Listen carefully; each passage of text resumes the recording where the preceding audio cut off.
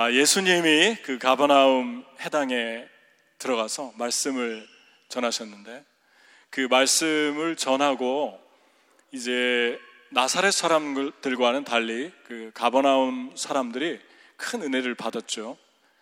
주의 말씀이 권세가 있고 능력이 있다, 그렇게 외쳤습니다. 근데 그렇게 말씀의 은혜를 받고 나서 어떤 삶을 살았을까 궁금하지 않습니까? 그것이 다음 절에 나오고 있는데, 누가복음 4장 38절에 보면 예수께서 일어나 회당에서 나가사 시몬의 집에 들어가시니, 베드로죠. 시몬의 장모가 중한 열병을 앓고 있는지라 사람들이 그를 위하여 예수께 구했다. 그러니까 시몬도 아니고 또 시몬의 아내도 아니고 시몬과 함께 회당에서 예수님의 말씀에 은혜를 받은 사람들이 이 시몬의 장모님이 병이 나았으면 좋겠습니다 하고 구걸했다. 비소트라는 단어는 구걸하다, 애원하다, 그런 단어죠. 그냥 슬쩍 지나가는 말로 한 게 아니라 정말 하나님, 예수님, 이 여인을 고쳐주십시오 그랬죠. 자기 일도 아닌데, 그러니까 회당에서 말씀의 은혜를 받은 사람들이 예수님을 졸졸졸 따라와서 그런 고백을 한 거예요. 그러니까 하나님의 은혜를 받으면 그것이 고스란히 모르는 사람이라도 그 사람들이 내가 유익을 받지 않고 그 사람들이 유익을 받는 일이라도 잘 되면 좋겠다, 축복해주는 그러한 변화가 일어났다는 것입니다. 근데 이 여인이 예수님이 고쳐주셨는데 여자가 일어나 예수님께 수종 들었다. 그렇게 말씀한 게 아니라 여자가 곧 일어나 그들에게 수종 드니라 그랬습니다. 고쳐준 건 예수님이 고쳐줬는데 사람들에게 수종 들었다, 사람들을 위해서 봉사했다, 그 이야기를 하고 있는 거죠. 그러니까 예수님에게 은혜를 받으면 그 은혜 받은 것의 열매가 참 아름답습니다. 서로를 섬기고 서로를 사랑하고 또 하나가 되려고 하고, 또 내가 못 받지만 저 사람이 축복을 받았으면 좋겠다, 그런 아름다운 마음들이 마음에서 일어나게 하는 것, 이게 예수님의 영이 있는 곳, 예수님의 말씀에 은혜를 받은 그러한 사람들의 열매라는 거죠. 그런데 여러분과 저의 삶에 말씀의 은혜를 받고 이런 변화가 일어나고 있는가? 어떤 변화가 일어나고 있는가? 나는 주변 사람들에게 어떤 사람으로 바뀌어지고 있는가? 그래서 우리가 좀 고민해 볼 필요가 있습니다. 근데 여기 베드로가 또 변했는데, 베드로는 한 가지 여기서 생각해 볼 것은, 왜 예수님께서 회당에서 나와서 그 많은 사람들이 따랐는데 그 사람들 중에 하필 베드로의 집을 들어가셨을까? 베드로가 예수님 초대했다는 말도 기록해 놓고 있지 않으니까 예수님이 먼저 들어가자고 했는지 베드로가 초청했는지 알 길이 없죠. 근데 분명히 한 가지 알 수 있는 중요한 거, 우리가 생각해 봐야 될 것은, 베드로가 회당에 들어가기 전날 고기를 잡고 있었다는 것입니다. 누가복음에는 그게 안 나오는데 마가복음에는 나와 있어요. 그래서 형제 안드레와 함께 그물을 던지면서 고기를 잡았는데, 그 고기를 잡아서 그날 어부들은 팔아서 그날 하루하루 사는데, 예수님이 나를 따르라 하니까 고기도 그물도 배도 다 버려두고 예수님을 따라갔잖아요. 그게 바로 몇 년 전에 일어난 일이 아니라 지금 길어야 안식일 전날 일어난 일이죠. 조금 더 길면 그 전날이고, 날짜를 기록해 놓지 않았으니까 모르지만 베드로가 예수님을 따라 회당에 들어갔다고 하니까 부르심을 받아서, 그러니까 베드로가 고기를 잡다가 다 팽개치고 다 놓고 즉시 예수님을 따라갔어요. 그러면 아내의 입장에서 보면, 누가 봐도 베드로는 멋있는데 아내의 입장에서 보면 어떤 생각을 할 것 같습니까? 남편이 보이지 않아요. 돌아올 시간이 됐는데. 근데 어떤 예수라는 청년하고 어디를 갔다고 그럽니다. 고기 잡다 갑자기. 그러면 그날 돈을 벌 것도 없고 고기 잡은 것도 없고. 그럼 여자의 입장에서 보면 어떻게 걱정이 안 되겠어요? 거기에다가 자기 어머니는 병들어서. 또 베드로가 참 좋은 사람이죠. 자기 장모님을 모시고 사니까. 그런 상황에서 이 여자는 큰 걱정일 텐데 예수님이 들어가서 그 평생 해결되지 않았던 그 베드로 장모의 열병을 한순간에 다 고쳐주셨죠. 그러니까 며칠 전에, 하루 전에, 이틀 전에 고기 잡다가 다 팽개치고 손해본 거하고 베드로 장모님을 고쳐준 거하고는 계산을 하더라도 비교가 안 되는 거죠, 가치가. 예수님은 그런 분이십니다. 예수님이 우리를 따라오라고 할 때 우리가 어떤 걸 포기해야 될 때가 있고 어떤 걸 손해봐야 될 때가 있고 또 예수님을 따라가다가 많은 고난도 손해도 희생도 하게 되는데 예수님 그렇게 막무가내인 분이 아니라는 거예요. 예수님께서 얘가 나를 따르면서 이것도 걱정하고 이것도 걱정하고 이것도 필요한데 내가 해결해 줘야겠다. 내가 마음을 편하게 해줘야겠다. 그러한 모든 것들을 챙기시는 성품임을 우리가 만나게 됩니다. 그러니까 예수님께서 미리 아셔서 베드로가 얘기 한마디 안 했는데도 베드로의 마음을 다 알고 있는 거예요. 집 걱정 안 하겠습니까? 어떤 남자가 집 걱정 안 하겠습니까? 그리고 베드로의 부인은 얼마나 감사했겠습니까? 그러니까 하나님께서 이러한 놀라운 일을 이룬 것 우리가 주목해야 됩니다. 우리는 그 베드로가 그물을 던지고 고기를 잡다가 예수님 따르라고 해서 야 대단하다, 한순간에 어떻게 그렇게 다 포기하지? 베드로가 한순간에 포기한 거 아니에요. 그 다음 장에 보면은 베드로 다시 고기 잡으러 갔어요. 그물 다시 잡았고 고기 잡았고 일회성이 아니었어요. 그날 포기한 거예요. 그러니까 베드로가 무엇을 포기했느냐, 무엇을 희생했느냐 이걸 주목하기 전에 베드로가 포기하고 난 다음에 예수님께서 너 포기했으니까 대단하다, 너는 더 이상 가르칠 게 없다, 그런 게 아니라 그때부터 훈련이 시작된 거죠. 그때부터 베드로가 바뀌기 시작했는데 바뀐 것은 베드로의 모든 걸 포기한 데 있는 게 아니었고 모든 걸 포기한 직후에 가버나움 회당에 들어가서 하나님의 말씀의 은혜를 받은 거, 하나님의 말씀의 터치를 받은 거, 거기서부터 베드로의 변화가 내면 깊숙한 곳에서 일어나기 시작했다는 것입니다. 예배가요 너무너무 중요한데 예배 속에서 어떤 게 덜 중요하고 더 중요하다라고 얘기할 수 없지만 복음서에 보면 예배 속에서 예수님의 입에서 나오는 말씀을 하나님의 말씀으로 믿고 받아들이고 그 말씀에 집중하는 게 너무 중요하다고 나와 있습니다. 그래서 이 은혜 받은 사람들이 변했고 베드로도 변했고, 다음 주에 보겠지만 다음 주에 예수님이 또 아침에 다시 베드로가 다 내려놨다가 다 잡았으니까 예수님께서 하필이면 또 베드로의 집에 들어갔는데 하필이면 그 많은 배들이 항구에 선박을 하고 있는데 그물을 싣고 있었거든요. 베드로가 퇴근하려고 아침에 저녁에 고기 잡으니까. 근데 베드로 배에 올라가서 사람들 너무 많으니까 배 좀 띄워라. 근데 하필이면 또 베드로 집에 들어갔는데 베드로 배에 또 올라갔어요. 내가 여기서 좀 설교 좀 해야겠다. 그리고 설교했는데 베드로가 그냥 본인이 원하지 않든 그냥 다 듣게 된 거죠. 그런 다음에 뭐 했죠? 깊은 데로 나가자 그러잖아요. 그러니까 성경을 이게 떼서 보면 안 돼요. 하나씩 문맥적인 것이 너무 중요합니다. 그러니까 베드로가 나갔잖아요. 고기는 저녁에 잡는 건데 아침에 나가자고 하실까? 말도 안 되는 소리다. 나가가지고 그물을 던졌는데 엄청나게 잡았어요. 상식 밖의 이야기가 일어난 거죠. 베드로가 어떻게 하면서 잡았습니까? 하나도 못 잡았는데 말씀에 의지해서.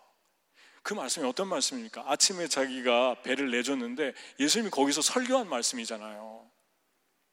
그러니까 베드로가 헌신하고 희생하고 배를 포기하고 궁극적으로 다 내려놓을 수 있었던 것은 반복적인 채워짐이 있었다는 거예요. 그러니까 제발 여러분들과 제가 주님을 따르면서 한 번 포기하고 한 번 희생했다고 다 됐다고 생각하지 말라는 거예요. 하나님을 따를 때 다 포기했는데, 희생했는데 다시 다 주머니에 주워 담지 않습니까? 그 다음날 베드로처럼 이거 안 되겠는데요, 이건 제가 해야겠는데요, 이건 못 맡기겠는데요, 이거는 절대 내가 양보하지 못하겠습니다, 이건 내가 하나님께 물어봤자 뻔하니까 안 물어볼게요. 그리고 다 주워 담지 않습니까? 근데 우리는 너무 쉽게 포기했습니다, 내려놨습니다, 이런 얘기 너무 잘하잖아요. 여러분, 한 번 포기한 게, 한 번 내려놓은 게 중요한 게 아니에요. 정말 중요한 거는 계속적으로 주님께 내 삶의 배의 키를 드리고 있는가, 그게 너무 중요합니다. 제가 이번에 한국에 가서 MMC 식구들 수련회를 했는데, 우리 형제들이 와가지고 저녁에 식사하자고 그래서 몇 명하고 식사하고 카페에 이제 뭐 디저트를 먹으러 가는데, 그게 마포였어요. 여의도에 있던 방송국이 마포로 거의 다 많이 옮겼더라고요. 그 마포 그 방송국 앞에 저도 처음 봤는데 텐트, 하얀 텐트들이 많이 쳐져 있어요. 그래 물어봤더니 그 팬들이 오면, 손님들이 오면 거기에 이제 기다리라고 쳐놓은 거 뭐 그런 거래요. 근데 저녁 10시가 넘었는데 거기에 쭉 쳐놨어요. 하얀 천으로 천막을.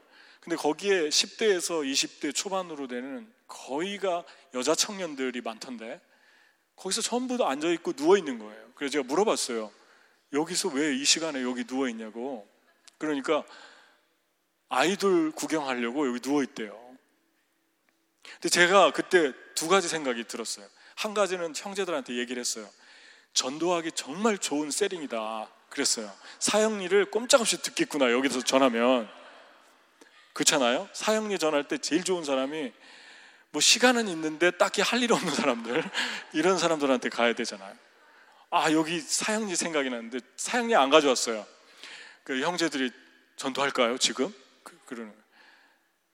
두 번째는, 또 하나는 제가 이게 얘기는 안 했는데 속으로 여기에 이렇게 많은 젊은이들이 있는데 우리나라 크리스찬 비율이 되게 많은데 예수 믿는 사람도 있겠다. 예수 믿는 사람들이 있으면 그 사람들은 엊그저께 수련회 갔다 왔을 수도 있고, 꼬박꼬박 주일날 예배드리는 사람들일 수도 있고, 신실한 크리스찬도 있겠구나. 근데 하나님께 물어보고 여기 왔을까? 그 생각이 들었어요. 하나님께서 저녁 밤 10시에 방송국 앞에서 텐트에서 누워서 앉아서 기다리라, 그런 마음을 주셨을까?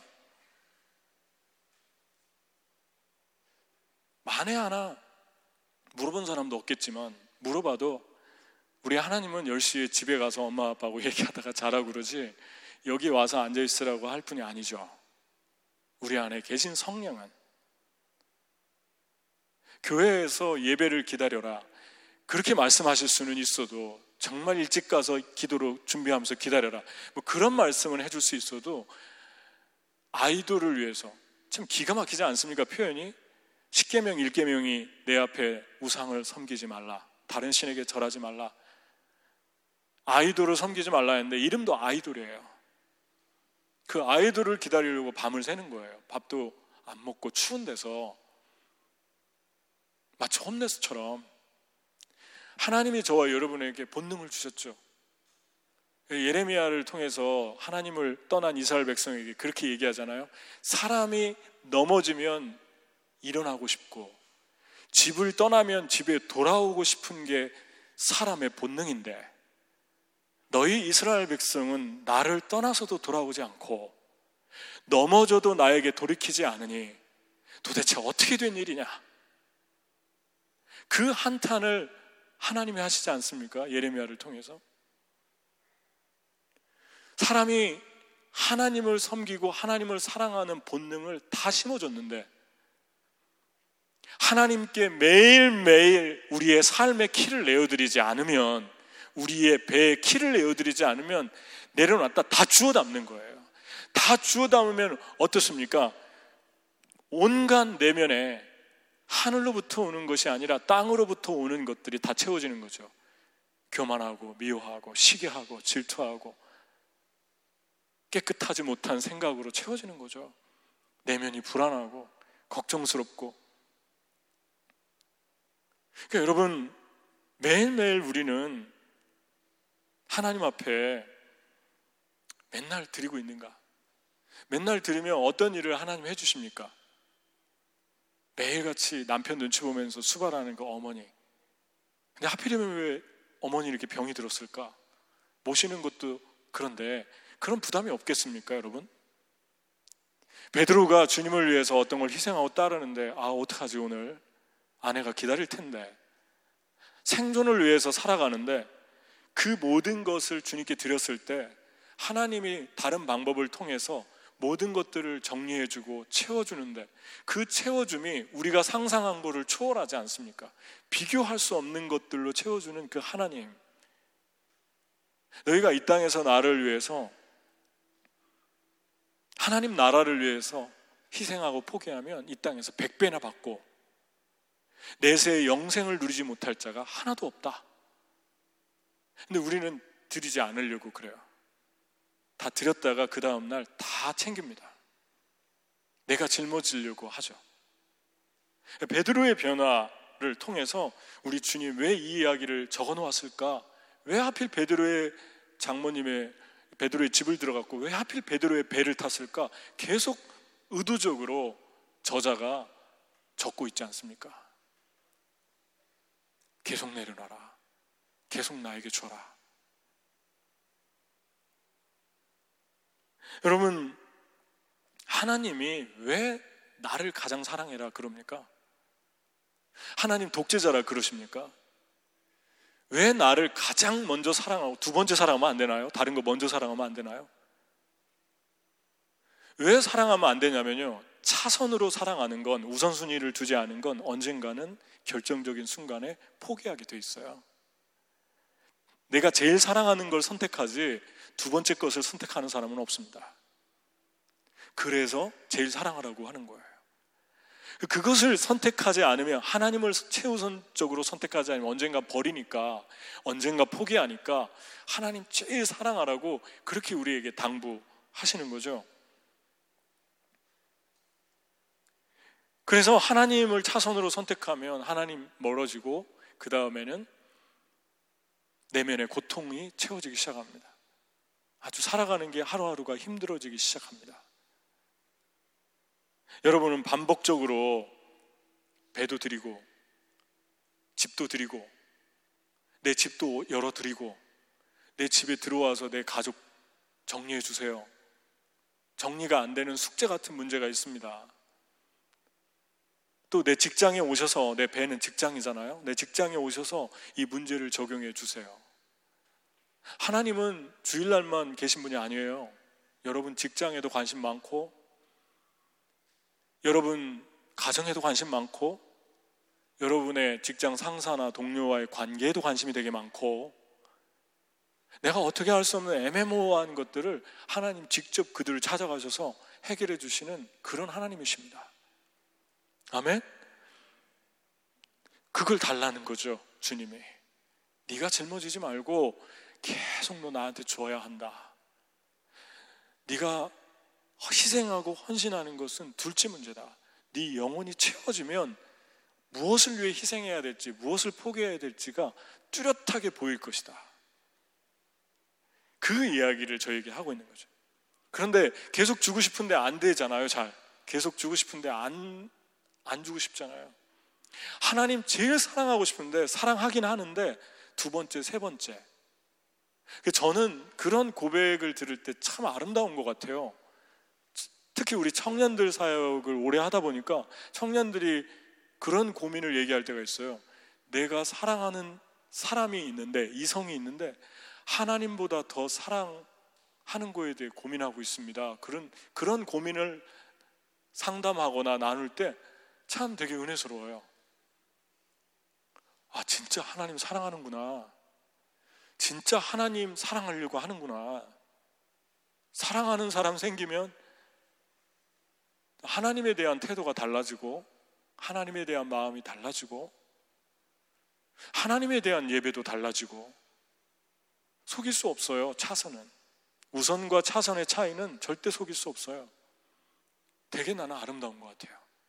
나 하나님 제일 사랑합니다. 이성 친구보다도 하나님 사랑합니다. 그런데 이렇게 계속적으로 반복해서 내려놓을 때 하나님이 그 모든 삶을 간섭하시고 인도해 가시는데 안 되니까 어떻게 하면 계속 비우고 내 삶을 다 드릴 수 있을까? 내 인생의 키를 드릴 수 있을까? 예수님의 세 가지 원리, 세 가지 특징을 오늘 말씀에 계속 나오거든요. 40절을 한번 볼까요? 40절 같이 한번 읽겠습니다.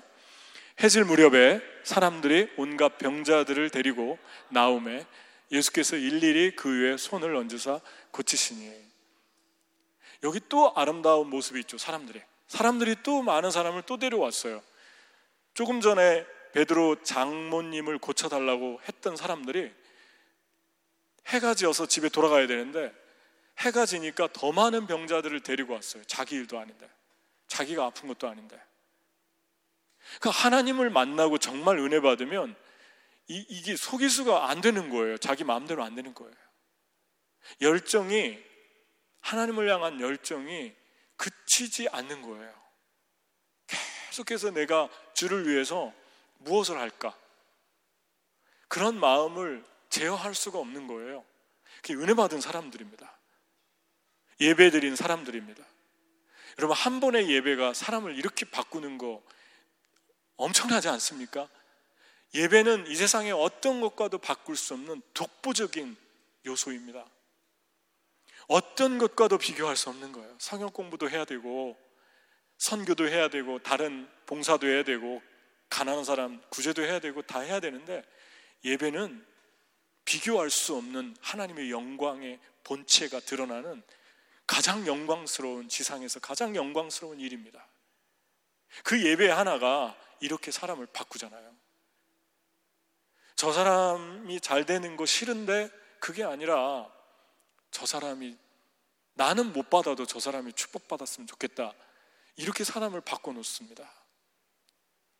그런데 사람들 데리고 왔는데 예수님께서 얼마나 피곤하겠어요. 저녁이 됐으니까. 한번 생각해 보십시오. 아침에 회당에서 사역했죠. 병자를 고쳤죠. 말씀을 전했죠. 그리고 제자들과 나와서 시몬 베드로의 집에 들어가서 또 그 가족을 고쳤죠.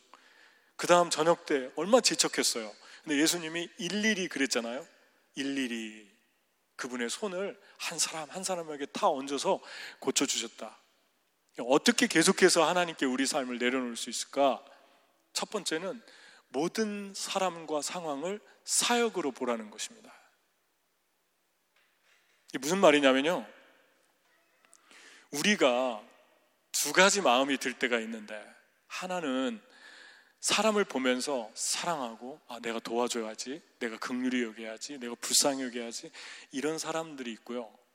또 나를 아는 한 무리의 사람들은 저 사람한테는 내가 좀 받아야지, 저 사람한테는 내가 좀 기대야지, 저 사람한테는 내가 조금 쉬어야지, 저 사람한테는 내가 조금 주목받아야지, 불만도 얘기해야지, 이런 종류의 사람들이 있어요. 근데 언제 우리가 마음이 찢기고 상하냐면, 우리가 정말 저 사람 불쌍히 여겨주고 내가 마음을 먹고 나가지 않습니까? 우리 사람 만날 때 이 사람 내가 도와줘야겠다, 이 사람 내가 다 들어줘야겠다, 이 사람 내가 웬만한 건 다 넘어가야겠다, 불쌍한 마음을 가지고 넘어가면 그 기쁨, 그 평안, 그 사랑으로 우리의 영혼이 채워지죠. 그런데 저 사람한테는 좀 받아야겠다, 주로 가까운 사람이죠. 아는 사람이죠. 주로 내가 허물없이 만나는 사람이죠. 그런데 그 사람들한테 가서 다 쏟아놓으면 불만도 쏟아놓고 원망도 쏟아놓고 마치 어린 애기처럼 그렇게 다 이거저것 얘기를 하잖아요. 그럼 그 당시에는 다 들어주고 또 들어주죠. 들어줄 만한 사람인가 아닌가 알고 여러분이 다 얘기하고 표현하니까 들어주는데, 기분 전환은 되고 스트레스는 좀 풀리는데 내면에 하나님의 사랑과 기쁨, 내가 사역의 대상으로 보고 도와줄 때 오는 그런 기쁨은 절대로 생기지 않아요. 오히려 아무리 그런 사람들이라 할지라도 돌아섰을 때 괜히 다 얘기했네, 괜히 너무나 내가 어린아이처럼 투정을 부린 것 같네, 그게 되게 불안하고 마음이 안 좋습니다. 스트레스 더 받아요. 스트레스 다 털려고 얘기했는데, 그러다 심하면요, 그 사람이 우리에게서 마음이 떠나가는 수도 있어요. 아, 이 사람 이런 사람이구나. 나는 그게 아닌데, 내 진심은 그게 아니었는데, 그냥 그때 잠깐 좀 들어달라고 얘기한 건데, 그러면은 좀 풀릴 것 같아서 얘기한 건데, 내가 맨날 그렇게 사는 사람이 아닌데. 근데 그거를 누가 아냐면요, 하나님만 알아요. 그러니까 하나님 앞에 쏟아붓고 모든 사람을 다 사역하면서 사세요. 누구에게 받으려고, 누구에게 주목받고 사랑받고 위로받으려고 하지 마세요. 잃는 게 더 많아요. 더 스트레스 받아요. 그러면 어떤 분은 이렇게 얘기할 수 있습니다. 아니, 그러면은 나는 어디서 공급받고 삽니까? 지금 얘기했잖아요. 공급 못 받는다고. 여러분, 아무리 마음 있는 거 100% 다 털어놓고 얘기할 사람이 있어도, 소울메이트가 있어도 절대 공급 못 받아요. 하나님 한 분밖에 없어요. 그래서 하나님께 나가십시오. 아멘? 그때 주님께서 여러분과 저 안에 그 마음을 주십니다. 다 사역해라.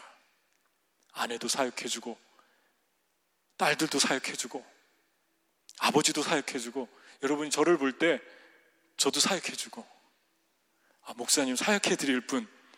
그러나 단 한 가지 조건이 있죠. 교만하지 마시고, 우월감을 가지만.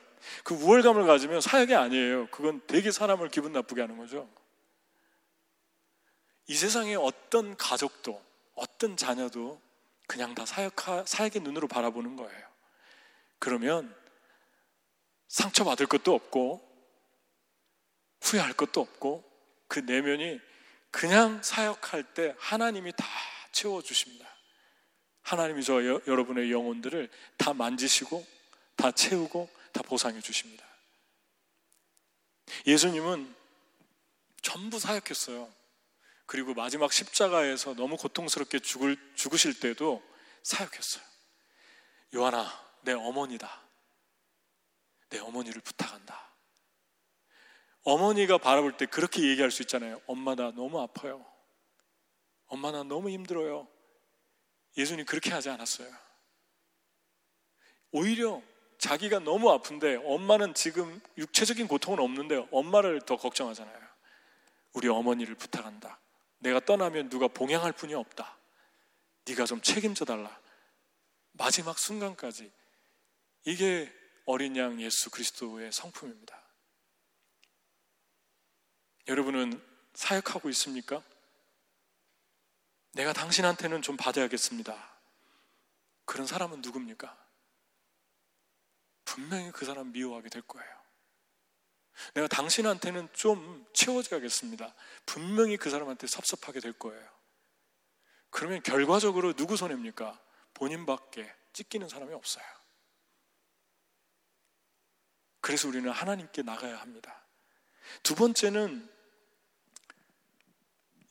거룩한 일의 한 중심에서 어둠의 존재들에게 높임받고 인정받는 것을 거부하십시오. 이게 무슨 말이냐면요, 예수님이 귀신과 병든 자를 고쳐주는데 귀신 들린 자들을 꾸짖지 않았거든요. 그냥 자기들이 알아서 나갔어요. 소리 지르면서.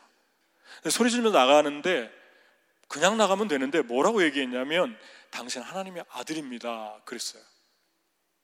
예수님이 베드로가 주는 그리스도시요 살아계신 하나님의 아들입니다 그렇게 얘기할 때 너무 좋아했어요. 이는 하나님이 너에게 알려준 거다. 이거 은혜다. 너는 복이 있다. 이런 것을 계속 말씀했는데, 마귀가, 귀신이 그러니까, 사람들에게서 소리치면서 나가면서 귀신이 그러니까 예수님께서 그냥 단언하면서 조용히 하고 입 닥치고 가라고 그랬어요. 왜 그랬을까요? 나는 너에게 하나님의 아들이라고 하는 것을 프루브해달라, 증명해달라고 한 적이 없다.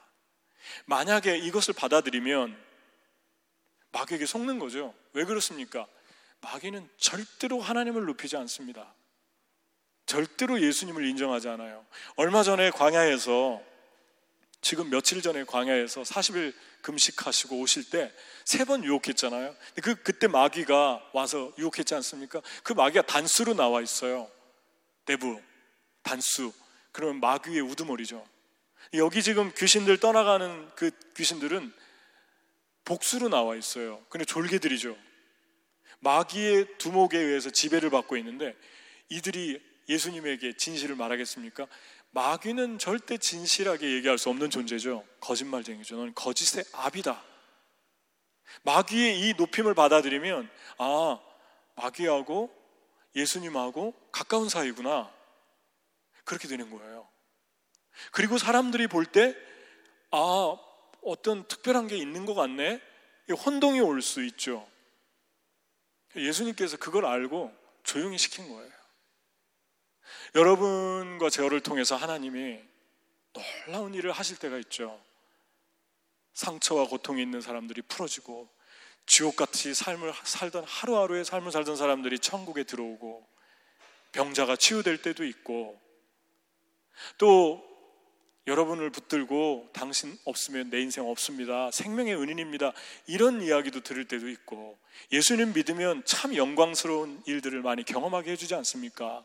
그런데 그런 한 쓰임받는 인생의 한 복판에, 영광스러운 순간에도 마귀는 우리 마음이 높임받고 싶은 거를 너무 잘 알고 있어요. 그 거룩한 일을 하면서도 우리 마음은 또 죄된 마음들이 동시에 존재하고 있다는 것입니다. 내가 높임받고, 내가 주목받고, 내가 대단한 사람이고, 이거를 자극하잖아요. 당신 하나님의 아들입니다. 얼마 전에는 네가 하나님 아들이면 뛰어내려라 그래놓고 태도를 바꾸면서 거짓말하고 있는 모습을 봅니다. 인정과 주목받음과 사랑에 목마르면 어둠의 힘이라도 빌려서 인정받고 싶어 하는 거죠. 우리 주님이 그거에 대해서 단 한마디로 끊으셨죠. 나는 너에게 인정받을 이유도 없고 인정받고 싶지도 않다. 그리고 꾸짖었습니다. 하나님이 이런 사람들을 계속해서 더 크게, 더 깊게, 더 놀라운 방법으로 기름 붓는 것을 우리가 보게 됩니다. 여러분, 계속해서 우리가 하나님을 따르고 하나님께로 붙들리려면요, 하나님의 은혜가 계속 우리 안에 배가 되고 그분의 영광, 그래서 마지막에 우리가 죽기 전에는 예수님처럼 돼 있어야 돼요. 그 지성소에 들어가서 영화롭게 변하리. 그냥 예수님 같은 그 모습밖에 못 봐야 합니다.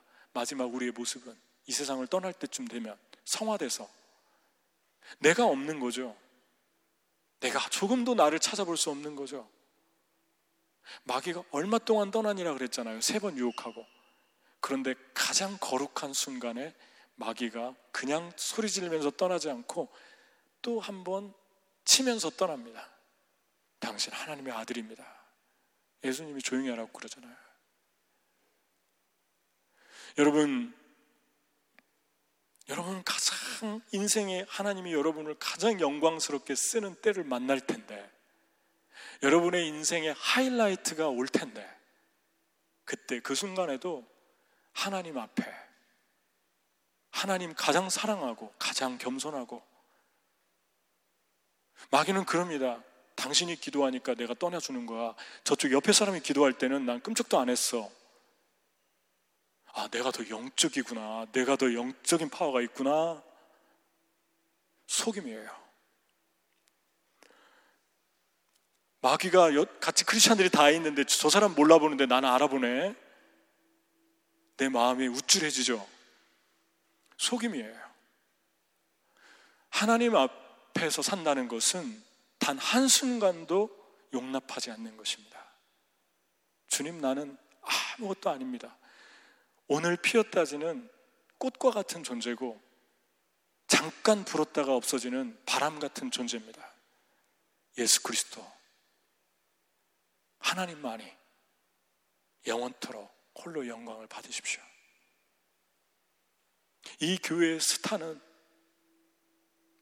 목회자도 아니고 사역자도 아니고 평신도도 아니고 이 교회 스타는 오직 한 분밖에 없어요. 예수 그리스도. 어떤 분들은 교회 스타가 목회자가 아니라 성도가 돼야 됩니다. 평신도들 켜야 됩니다. 무슨 의도인가는 알아요.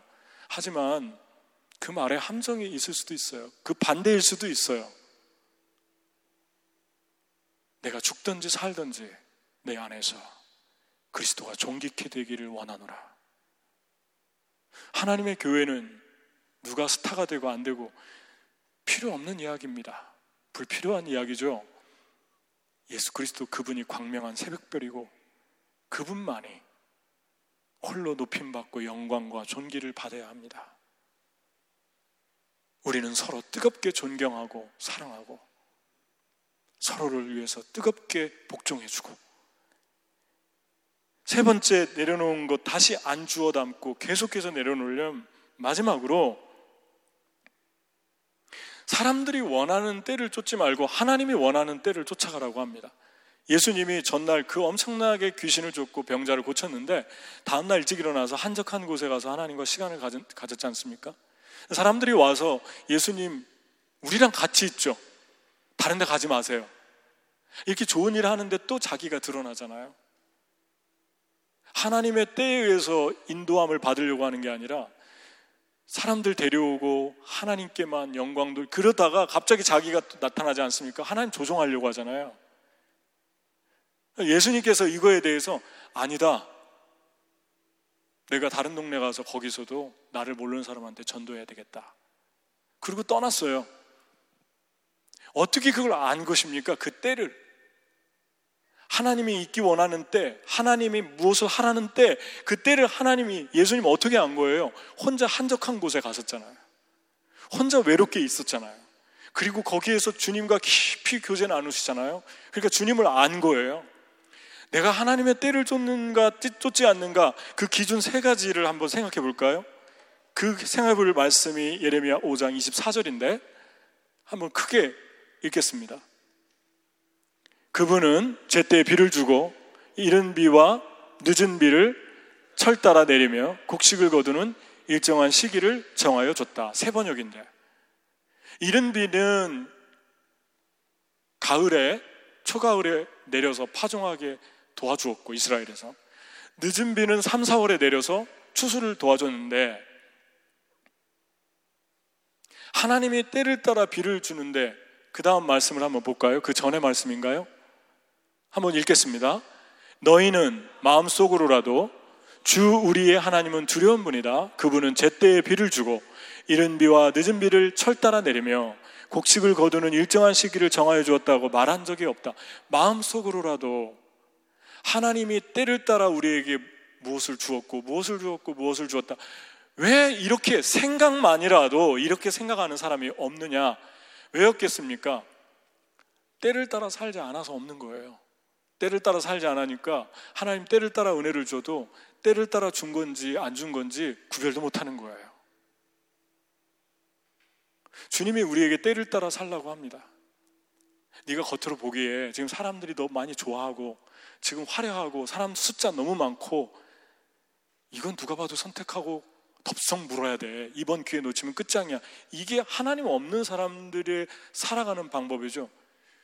아니, 어떨 때는 하나님 없는 사람도 그런 것만 보고 선택하진 않아요. 그런데 하나님 믿는 사람들인데도 하나님이 뭘 원하는지 관심도 없고 그냥 화려하면 좋아요. 그냥 내가 많이 사랑받을 수 있으면 좋아요. 그냥 편하면 좋아요. 그냥 다 안전하고 완벽하고 사람들이 딱 우러러보는 그런 자리면 그냥 말할 거 없어요. 하나님 준 거예요. 예수님이 그렇다면 사람들 쫓아갔어야 됐죠. 예수님이 이런 지하에 거절하잖아요. 난 초라한 데로 가겠다. 난 사람 없는 데로 가겠다. 나를 모르는 데로 가겠다. 이런 영성이 어디서 나오는 겁니까? 이런 기회주의적이지 않는 판단과 결정들이 어디에서 나오는 것입니까? 하나님의 때를 따라 사는 거잖아요. 그 사람들은 세 가지를 믿습니다. 하나, 좋은 것을 주지 않으면 하나님 더 좋은 거 준다. 그러니까 여러분, 요셉이 억울하게 감옥에 들어가서 보디발의 아내의 모함을 받고 들어가서 거기서 꿈을 해석해 줬어요. 왕의 신하 2명, 떡 맡은 자, 술 맡은 자. 그래서 복직됐는데 야, 이번에 이제 풀려나나 보다 그랬는데 새카맣게 잊어버리잖아요. 인간 같으면 실망하지 않겠어요? 왜 하나님 나 이렇게 내가 원하는 거 안 주시나? 근데 나중에 총리를 주잖아요. 더 좋은 거 주지 않습니까? 하나님이? 하나님을 의뢰하는 자는요, 하나님께서 내가 원하는 거 안 줄 때 섭섭할 수는 있는데 계속 그것 때문에 상처받지 않아요. 왜냐하면 깨끗하게 포기합니다. 하나님 더 좋은 거 주겠구나. 그래서 때를 따라 쫓아 살고 있는 거예요. 이걸 바란다면. 두 번째는 때에 맞는 걸 주죠. 하나님이 주셨는데 내 주변 사람들, 내 사랑하는 사람들하고는 다 충돌하는 거예요. 다 원하지 않아요, 주변 사람들이. 그럼 하나님이 그 주신 겁니까? 아니면 내 욕심입니까? 하나님이 나에게 주신 것은 내 사랑하는 사람들에게도 동일하게 주십니다. 이걸 동방박사의 원칙이라고 그러잖아요. 별 하나 보고 몇 명이서 마음을 합해서 똑같은 마음으로 오잖아요. 기도하는 사람들, 성령이 있는 사람들한테는 동일한 마음을 주세요. 우리 부모님 말씀, 내 사랑하는 사람들 말씀, 권위자의 말씀, 영적 지도자의 말씀 무시하면 안 돼요. 권위주의를 제가 내세우는 게 아니라 그들 말을 들어보면서 하지 말라면 하지 않는 게 좋습니다. 그런데 그거 다 어기고 하면 나중에 꼭 후회하죠. 하나님이 주신 건요, 주변 사람들의 마음을 다 먼저 준비시켜 주십니다. 그리고 조화를 이루어요. 아, 참 조화가 있구나, 아름답다, 스무스하게 진행되고 사람들 상처 안 다칩니다. 근데 어거지로 하잖아요. 그럼 다 다치고 다 아프고 다 힘들고. 우리 주님의 때를 쫓아 사는 사람들은 절대로 주변 사람들 조화를 무시하지 않아요. 말을 듣는 거예요. 세 번째는 추수할 열매가 있게 합니다. 여러분, 어떤 농작물들을 보니까요, 저도 저희 뒷뜰에 이렇게 저희 아내가 이렇게 심었는데 가장 사랑스러운 식물 중에 하나가 여러 식물 중에 깻잎인 것 같아요. 깻잎은 되게 번식력이 되게 강해요. 몇십 배, 몇백 배로 늘어나는 것 같아요. 그냥 안 심었는데 그 다음에 다 몇십 배가 이렇게 일어나고. 근데 따잖아요. 그러면 거기에 또 깻잎이 나오고 딴 데서 또 나오고 또 나오고 몇 번을 거기서 따내는지 모르겠어요. 하나님으로부터 온 것은 시간이 지날수록 계속해서 열매가 또 생기고 또 생기고 또 생기는 역할을 합니다. 근데 하나님께로부터 오지 않은 건 시간이 지나면서 그것 때문에 계속 찔리는 거예요. 계속 아픈 거예요. 우리 둘만의, 당신과 나와 그냥 이거 끝내자, 이 문제가 아니에요. 그분과 연결되어 있는 주변 사람들까지 다 아픈 거예요. 시간이 지나도 아픈 거예요. 그래서 여러분, 때를 따라 살아야 돼요.